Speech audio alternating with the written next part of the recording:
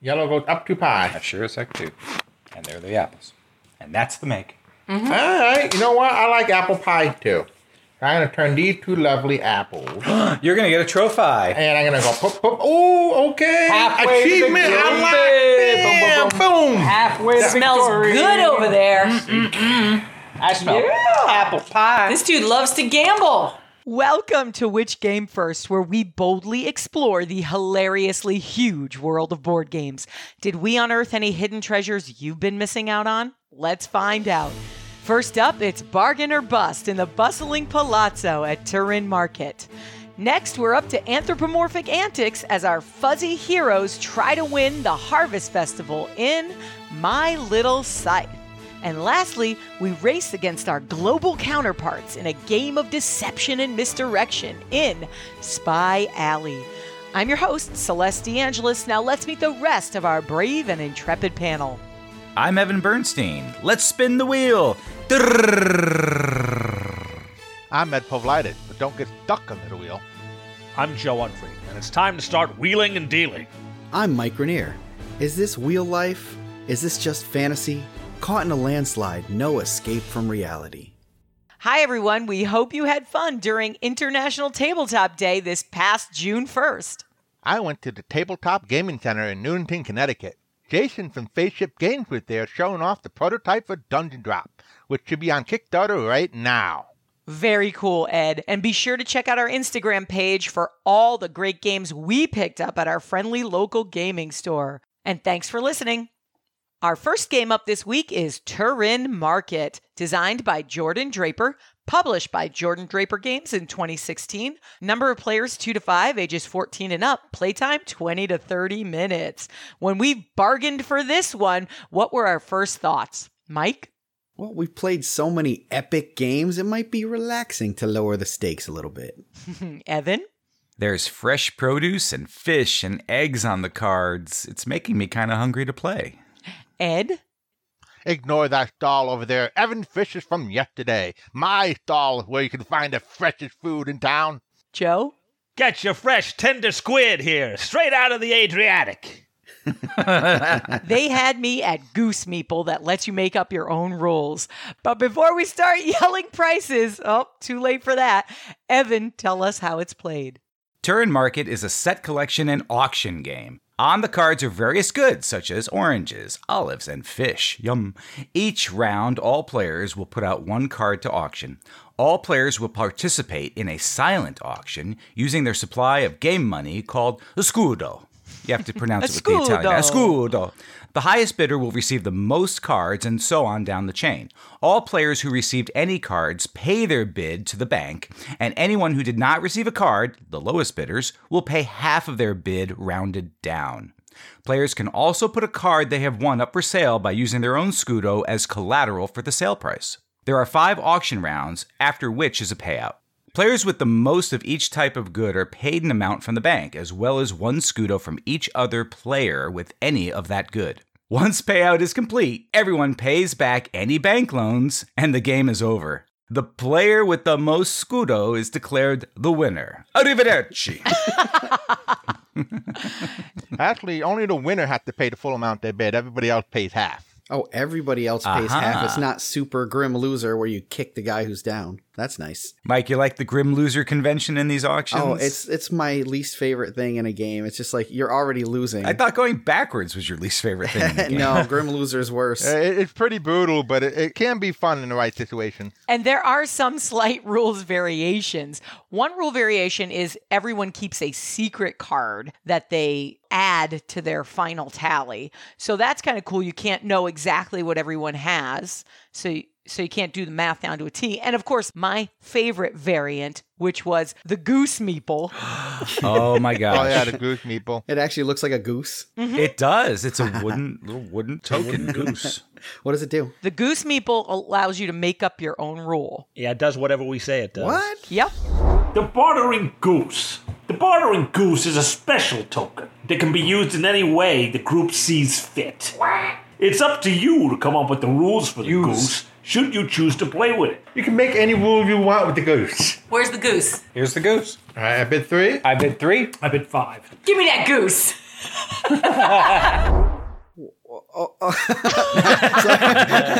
My mind is blown. They do give some examples here. Oh, okay. Let me hear an example. Yeah. When players tie, one of them can speak up and take the goose. They lose the bid in the tie. Later, when that player is in another tie, they may give up the goose and win the tie. So our rule that we made up was the goose is worth 3.5 Scudo. So that it would break any tie. So you just have everybody just has to agree on what the rule is, and then the goose could change hands. So you That's gotta it. so you gotta be careful what rule you make. You don't want to make a super awesome rule and then have it end up in somebody else's hands. Yes. And our rule was also that you had to use the goose. If you had it, you had to put it in the bid. Oh, okay. Yeah, you can't hoard the goose. The loser gets the goose, so if you don't use it, you lose it. I love that. Any rule that you agree on. Yeah, it actually was a pretty good rule we came up with. It was delightful. It actually served as a tiebreaker in one particular round. Joe and I Yeah, it tied, did. but he had the goose, so he beat He me. let the goose loose. Yeah, the totals then were 6, 6.5 with the goose. Right. So you could actually make meta rules for the goose. Like if you get the goose, you have to go get everybody a drink or something. Like you put whatever rule you Sure, want. why not? Mike, there's no limitation. It literally said, make up any rule you want or choose not to play with it. The goose of limitless power. I must have it.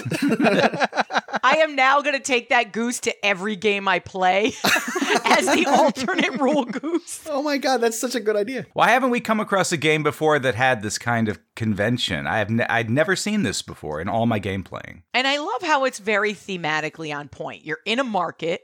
A goose is a pretty spectacular device to use, right? Like Joe is like, I put my dancing goose out front, or it's like, oh, I don't have quite enough Scudo. Here, take this goose too. Barter. I was wondering what Scudo was for a while. Apparently, the Scudo was not the currency of Italy, but of the Papal States until 1866 when the lira took over. Oh. Pope money. Yeah, it actually means shield in Italian. And it was probably a lot stronger than the lira for a long time. Probably.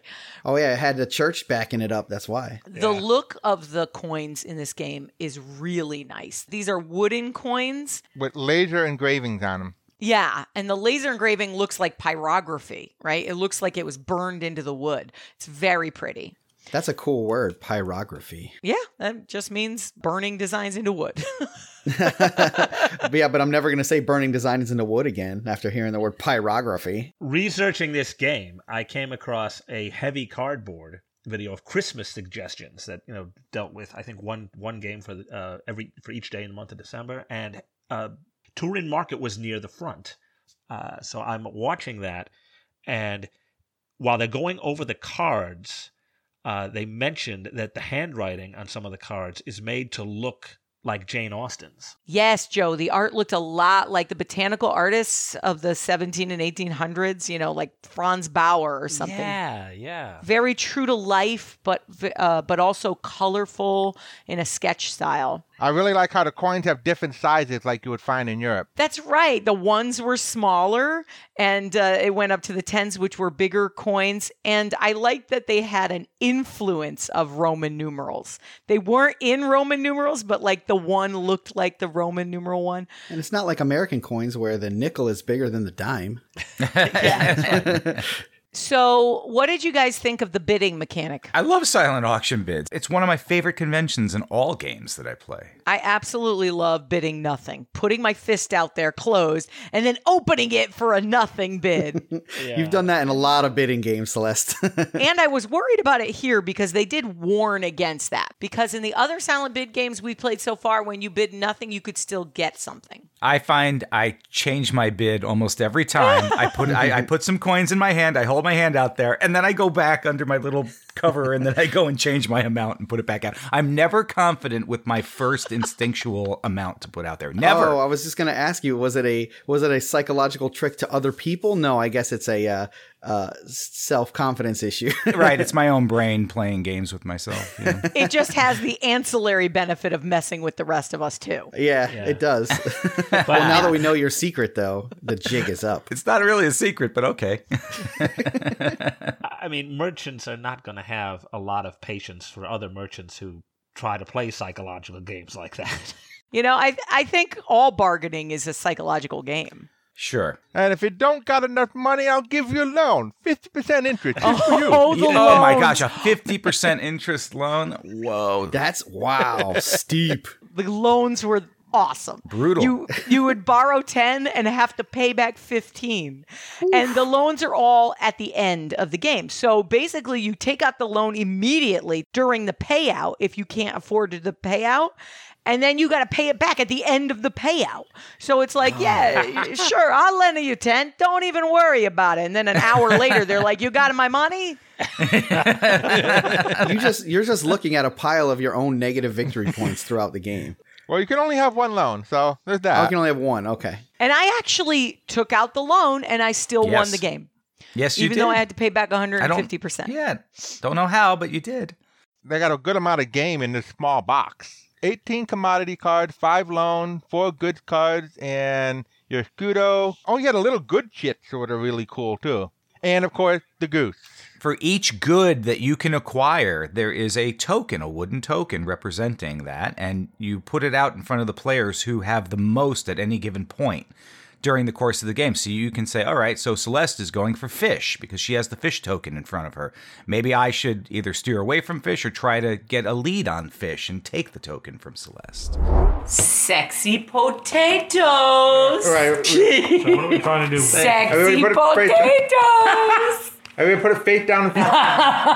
So much for sexy potato. Oh, but If you don't have the monopoly on the good, you don't want to have any of it. Otherwise, you have to pay the person who has the monopoly at the end of the game. That's right. The tribute you got to give to the person if you don't have the most. Do you think that discourages competition during the game? Like it gets people to segregate themselves more? A little bit, but It affected what we did, yeah. you're going to want the other cards anyway sometime because, yeah, it got fish on it, and Evan got all the fish, but it got the figs, and I want to monopolize figs, so I'm going to go for it. Oh, so they have a mix of things on cards sometimes. Oh, each card has 3 different goods. Oh. And there's a card that's out there that tells you, like, for example, fish have 15. There are 15 cards with fish on them. Oh, it gives you the deck proportions, right? Yeah. Not all goods are of equal value. The avocado, was it the avocados The figs, which I were the think. most? The figs were the most. So I went for figs, and that's where I cashed in. But I couldn't really go for much else. It was nice of Jordan to give us this game when we met him at Past East. Jordan said he was inspired to design this game based on the time he spent living in Turin in Italy. Cool. So he actually had a real life experience to base it off of. Okay, explorers, get your shovels out. It's time to dig up or bury Turin Market. Ed? This market is cutthroat, and every Scudo is hard fought. Sounds like a nice place to visit. I'll dig it up. Joe? Hobbes would have loved this game, the philosopher, not the tiger. Why? Because it's nasty, brutal, and short. Actually, I think they both would have liked it. It's fun. Dig it up. Evan? Auction games are usually a winner with me. This one is no different. And throw in the wild goose for fun. It's all good. Dig it up. Mike? I am so sad that I did not get to handle the goose. Oh, you'd have loved the goose, I'm Mike. bringing it to the next game. Don't worry. Yeah. I definitely want to try this one out, but I will abstain for now. This game is the perfect length for its mechanics and a perfect game for a Sunday morning listening to Vivaldi or Verdi. I'm digging it up. This game was a first edition from a limited run, but I do understand there is a second printing coming out soon, and you can get the first printing from secondary markets for about $15. If you have thoughts about Turin Market, let us know. We are at Which Game First on Twitter, Facebook, and Instagram. Our next game up this week is My Little Scythe, designed by Hobie Chu with his daughter Vienna Chu. Published by Stonemaier Games in 2018, number players 1 to 6, ages 8 and up, playtime 45 minutes. Okay, when we unearthed this find, what were our first thoughts? Mike? Did they hit Scythe with a shrink ray and make all the mechs fluffy? Evan? Oh, I got that stupid My Little Pony song stuck in my head. Grrr. Ed? It's really cool that a father-daughter team designed a game of My Little Pony meets Scythe. Joe? If you've played the grown-up side, these rules should be awfully intuitive. The colorful cartoon animal friends on the box cover is cuteness overload. What? And there's matching miniatures inside the box? Let's get playing. But before we start, Evan, tell us how it's played. My Little Scythe is a competitive, family-friendly game in which each player controls 2 animal miniatures embarking upon an adventure in the Kingdom of Palm. Players take turn choosing one action: move, seek, or make.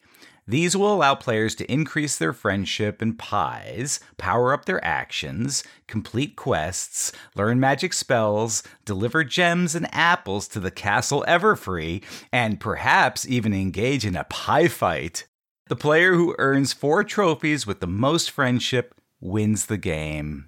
Oh, that's adorable. It is cute. When I talked to Jamie Stegmaier about this, I heard My Little Scythe, but I had no idea it was actually based on My Little Pony. Yeah, I guess the original print and play version, it was intended that you would have My Little Pony miniature playing on it. Well, the art they did finally choose is very cute. And I love the colorful layout.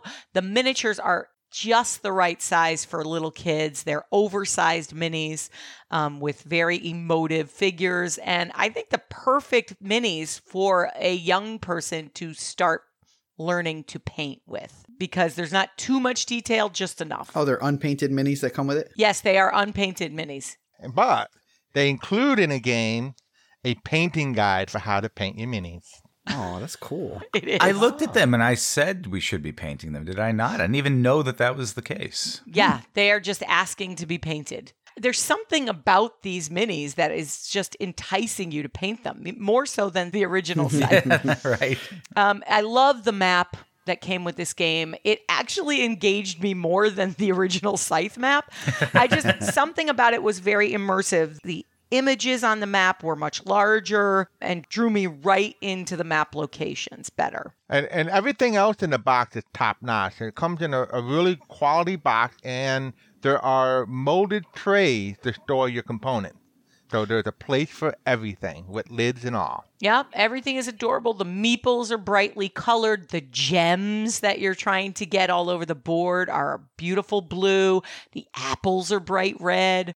I played this game with my kids who are 9, and 12, and they were able to grasp the concepts within the game very easily, and they definitely enjoyed the friendship scale the most. I think kids in general just really tune in to the concept of friendship and what gets them friendship and what loses them friendship, right? So that scale goes up and down, and the higher you go, the closer you can get to a friendship trophy, earning one of the 4 trophies. How do more quest things get on the Oh, board? you're waiting for Ed, I see. I'm going to gain 3 of these pies. 1 or 2 or 3. I lose 2 friendship. Friendship isn't all that. So is all the friendship stuff like realistic friendship stuff, like that would help them learning lessons for real life? Yeah, like sharing. If you start a fight, you lose a friendship. But when you roll the dice, you generate resources. If you put resources in an opponent's space where they have a mini, you earn friendship. Yeah, the resources are the apples and the gems, which you place on the map. You can also do nice things for the other players when you play quest cards sometimes. And if you take that opportunity, you can go up on the friendship chart there as well. Another great quest. Who's the fox over there? That's you, Ed? Yeah. Foxy Ed. Yeah, why not? 'Cause Friends, I need to go up. I need to go up one. friends, Yellow goes up on friendship. friends. Yeah. Who's got nothing going on? Friends.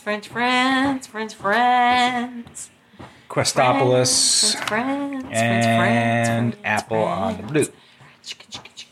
Spread the love. That's what I say. Next. Well, when you seek, you roll the dice, and it'll tell you like, oh, you're gonna put the apple somewhere in the blue sector. So you have to put an apple anywhere in the blue sector, and it's your choice whether to put it. If there's an opponent there, you can put it on your opponent. Or if you're there, you might want to put it in your own base, or put it somewhere where nobody is. That's right, and that's critical to it, because basically you're building friendship by avoiding aggressive behavior and sharing. That's pretty cool. And it's kind of neat, as our apples is one of the resources, is how you make pies. Oh, the pies to violently throw at each other. Yeah. Well, that is one way to use them. Yes, you can do that. I like the fact that you can upgrade both your move and your make actions. Oh, you have to use a apple and a gem to upgrade one of your actions. Yes, and enhancing your move ability is a good thing. It gets you around the map a lot quicker as opposed to just the 2 spaces you're initially allowed to move. I love the idea of the pie catapult.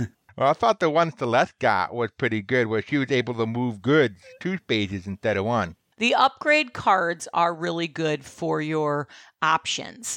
So one of the ways to get trophies is to earn upgrades. And if you get an upgrade, it changes what your options are when it's your turn. So that's what they're talking about. You can add a catapult or add extra moves or something. It was kind of interesting. My 9-year-old son picked up the game and understood all the mechanics pretty quickly, but he's kind of a born gamer. My 9-year-old daughter, it was interesting. She thought there were a few too many choices. She's like, there's too many options here, which was funny because it's exactly how I felt about Big Scythe. Adults who want to start trying this game to play with their kids are going to find that if you've played the adult side, the rules are very, they're very intuitive. I mean, the battles with the pie fights, the mysterious factory is replaced with a friendly castle. Soldiers are replaced with cute animals. If you were an adult who has played and enjoyed Scythe before, you could pick this up almost instantly. That's a good point, Joe. I almost wanted to say that you might want to play this game first and then graduate to the regular Scythe. Lots of times I thought this game looked unbalanced. It was like, oh man, it's so easy to get that trophy, almost impossible to get that one. But as I played on, it was actually pretty easy to attain all types of trophies. Especially since other people have an incentive to give you resources. Because they want to be your friend. Exactly. Really, because let's face it, it's really because they want that friendship trophy. Well, yeah. Kids are obsessed with trophies, believe me. It's a win-win. Yeah. Some adults are too. Yeah, true. The origins of the game are pretty cool. It started off as a fan-created print-and-play game. And it actually was nominated and won Board Game Geek Printing Play of the Year for 2017. Cool. That must have been fun for Jamie to see that happen, that the Scythe game caught so much enthusiasm that you have these fans out there just spontaneously making other versions of the game. Oh, it's like the highest form of flattery when the fans start picking up the baton. Okay, explorers, it's time to dig up or bury My Little Scythe. Joe? Not only did I enjoy this game, it gave me a much better feel for the adult version. There's trophies for those who accomplish any of the 8 goals, and the first player to collect 4 of them wins. It's simple and fun. Dig it up. Evan? It's a brilliant idea to make a kid's version of the game Scythe. There's enough here for both kids and adults to enjoy. Dig it up. Mike? Well, you guys seem to have fun with it, and I am dying to try it myself. But for now, I cannot pass any kind of judgment. Ed? This game is not only fun to play, it incorporates the base mechanics of Scythe, and it's super cute. Dig this up and move on up the friendship track. In the same way that Monopoly Junior streamlines a lot of the granular issues with regular Monopoly, Little Scythe did the same for me in regards to its big brother. Dig it up. Ed, where can you find it? My Little Scythe is available at local and online stores. Retail for about $50. If you have thoughts about My Little Scythe, let us know. We are at Which Game First on Twitter, Facebook, and Instagram. Our last game up this week is Spy Alley, designed by William Stevenson, published by Spy Alley Partners in 1992. Number of players, 2 to 6, ages 8 and up. Playtime, 40 minutes. Okay, when we put this find under the magnifying glass, what were our first thoughts? Mike? Well, already knowing everyone else is a spy really takes off some of the pressure. Evan? Spying and spy games always seem to go hand in hand. After all, isn't the idea of spying a sort of game on its own? Ed? But if you know everybody's a spy, they can't be really good, can they? Joe? It's a pack of spies shadowing each other, trying to ferret out where everyone else's so-called loyalties lie. I can do an accent, but it's going to have to be for a country that I'm not the spy for. Or maybe I can do my own country's accent as a double bluff. Okay, I can figure something out. Oh, am I talking out loud? Shoot, that is one of the tips. I'm not supposed to do that. Darn. Spy 101. Evan, tell us how this game of cat and mouse is played. Damn, my French spy comrade. Spy Alley is a game of wits and deductive skills. Each player is an undercover spy in the service of their country. The spies move around the game board looking to collect or purchase items of the spy trade, such as passwords, disguises, code books, and keys. The trick is to keep your identity a secret as you pick up items. Each item you acquire gets marked with a peg on a tracking board for all the spies to see.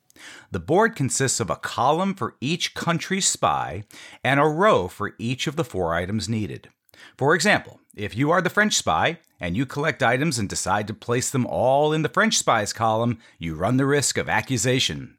Throwing your fellow spies off the scent by pegging in columns of one of the other countries will help make your detection more difficult. At any time, a spy may, on their turn, accuse another spy of working for a specific country. If they are right, you are caught and you're out of the game. But beware, accuser, because if you make an accusation and it's wrong, then the accuser is the one who's out of the game. The first spy to successfully collect their 4 items and report back to their embassy is the top spy and the winner. Or if you are the last spy standing, then you win by default, which is just as good. Yeah. If you're the accuser and you were wrong, do you actually reveal which spy you were? If you accuse and you're wrong, you are out of the game. You have to hand over all your money, all the items you've collected, and your spy identity to the person whom you accused. Yeah, it's ugly. Then that spy has the option of assuming your identity going forward or maintaining the one that they started the game with. Yes. So they could just make a skin suit out of you and start speaking Russian accent? And that's what I did. Well, no, they go through they go through all your IDs and stuff and throw your body in a trash compactor. Or a vat of acid. They just stick their own picture in your ID, or they just start dressing like you. I think about it, Mike. All of a sudden, say I guess that Joe's the spy and I'm wrong. Then Joe takes my card. And then what? Is he going to keep playing the one he started with? Is he going to assume my role? Nobody knows. Any information you've been tracking up to that point on that particular person may be moot. And it throws you way off. It's very, very deceptive, very tricky. Yeah, who knows who you're really working for anyway? I mean, your handler could be working for any government. Well, yeah, I mean, and it's not like actual governments aren't constantly trying to poach the spies of the opposition. Oh, yeah, double agents, triple agents. Left and right. So the board was a standard sort of roll the dice and move kind of board. So I was a little bit worried about that because the other elements of this game were neat. They were really neat. So I was worried about a traditional board sort of getting in the way of, good strategy. But they have these move cards that mitigate it. So you pick up move cards as you go, and they have specific numbers on them, like 2, 3 spaces, 4 spaces, etc. So if you really need to get to a certain space on the board, you can use a card instead of a die. It takes some of the randomness out. I mean, it's still basically a race game now. It is a race game, but there were so many psychological bits to this race game. It was delightful. It comes with a trifold brochure of tips on how to play the game. It's stuff like, pay attention if other players are thinking out loud. And I was like, oh boy, I'm finished. Or watch for people fumbling when they put their pegs into the peg holes. They might go for their own country first on their pegboard. So keep an eye on that. But then every one of those is like, but they could be doing it to misdirect you. It could be completely wrong. Oh, it sounds easy to psych yourself out in this one. Oh, I totally did it. I convinced myself that Evan was the French spy. Absolutely certain of, for no reason. listen. Right, because I said one random thing at some point. She based her strategy against me on that. There's one place you can go on the board to free guess. Oh, without penalty? Yes. So I did it, and Evan's reaction there totally convinced me that he was the French spy. Good spy moves, Evan. Yeah. So Yeah. the head games in this completely messed me up. I accused him without any protections at all and lost. I was the American spy. I had to give him everything, and I had a nicely filled pegboard. Oh, you did. I got a lot of goodies from you when you falsely accused me. Thank you for that. And, by the way, I did assume your identity going forward, which played to my benefit. It seems like the twist on a typical race game is that you can end the game very quickly by just making a random guess if you need to. Like you can jump ahead that way, but it's risky. Well, you can end your game very quickly. Everybody else keeps going. If you're tired of playing, you can bow out pretty much any time. If you're up against a hard exit, like you gotta leave at 7 or something, then Just start guessing. yeah. Yeah. Oh, my train's coming. You're French. You're Russian. I liked some of the choices on this board. Some of the choices on the board were specific, such as pay $1 for the German password. And what was nice was you couldn't blame anybody for buying the German password if they just happened to land on it randomly. Then you couldn't assume that was part of their strategy. So there were great options for buying things throughout that covered your strategy. They were great covers for you. Like the free gift box. It's you just get a random item. Yeah, it's a great way to hope you get the item that you need for your own spy country. And it doesn't give away any info either. Right. But then there's these spots on the board where you can buy any country's spy item. And I liked that. I liked that in some places you could get your stuff with a clean cover, and some places you had to spend a lot of money to cover. So how many players does this accommodate? Because it seems like if there's only 4 players, you guess one right, and now you have a coin flip to win the game. 2 to 6 players. 2 to 6. There's 2 to 6 players, but there's always 6 countries in play. Oh, okay. That helps. That helps to spread it out, yeah. Like if there's 3 players, if you guess somebody wrong, there's still like 3 or 4 other countries that person could be. Oh, okay. Right. And you always want to get at least 3 of something because if you're getting something that you want to get at least 2 other things because just in case somebody else had the other thing you have, they don't want to have all the information. Oh, they must be this. Yeah, I was covering with 3 countries. So I was buying stuff for 4 different countries a lot. I cut out 2 of the countries because I'm like, no, there's no way I can cover 6 countries. I don't have enough money. That was my strategy, which I think would have worked all the way to the end had I not gone insane and guessed Evan was the French Had you not been so sure of It's just yourself. I can't handle the pressure of the spy job. The free guessing thing there actually puts you at risk because there can be a case where somebody gets the free guess and you're in the spy alley. Yeah. They get to just like, hey, oh yeah, you're the Russian? Well, yes. Aha, you're out of the game. Yeah, so you could get knocked out fast. I love how your major source of income while you're going around the board is selling your own country's secrets onto the black market.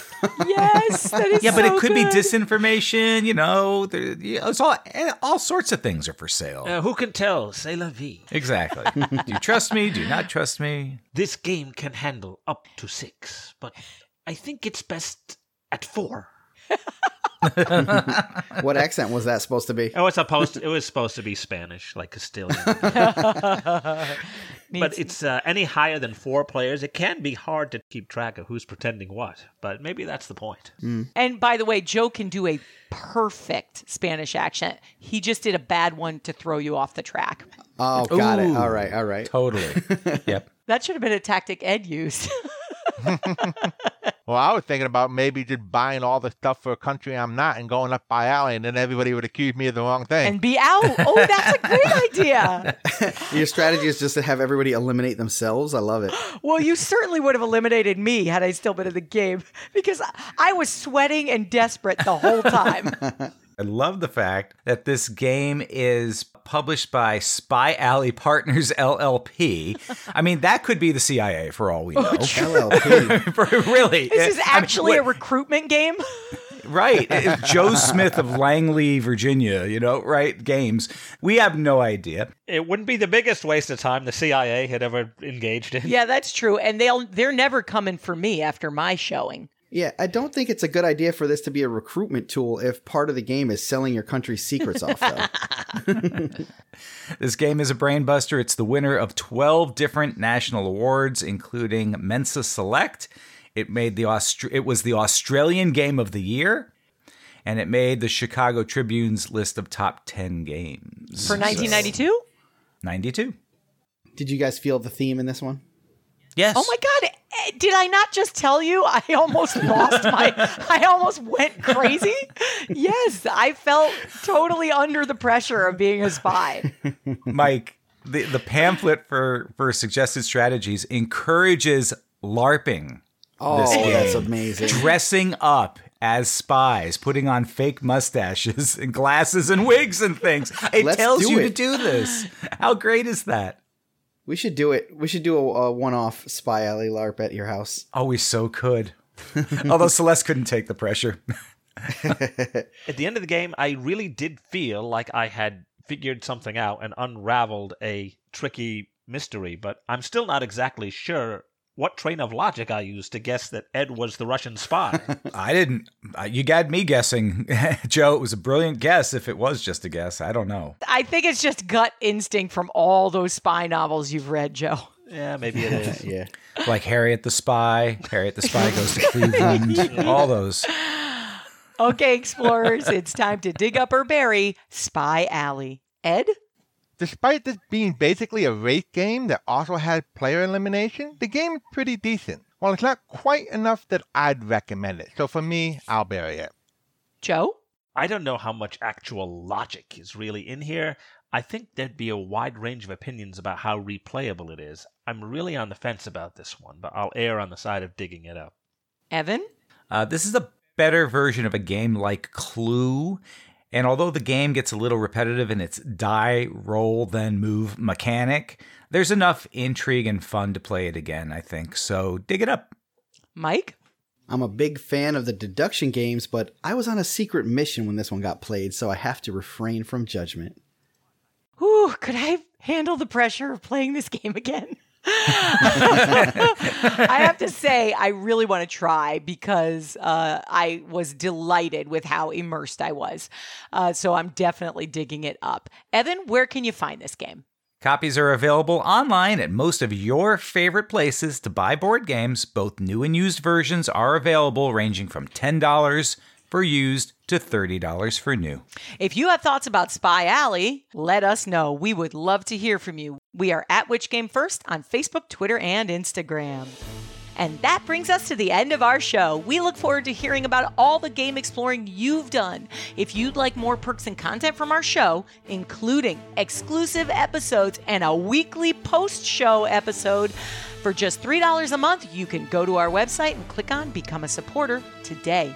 If you get a chance, leave us a rating or a review anywhere. It really helps others find the show.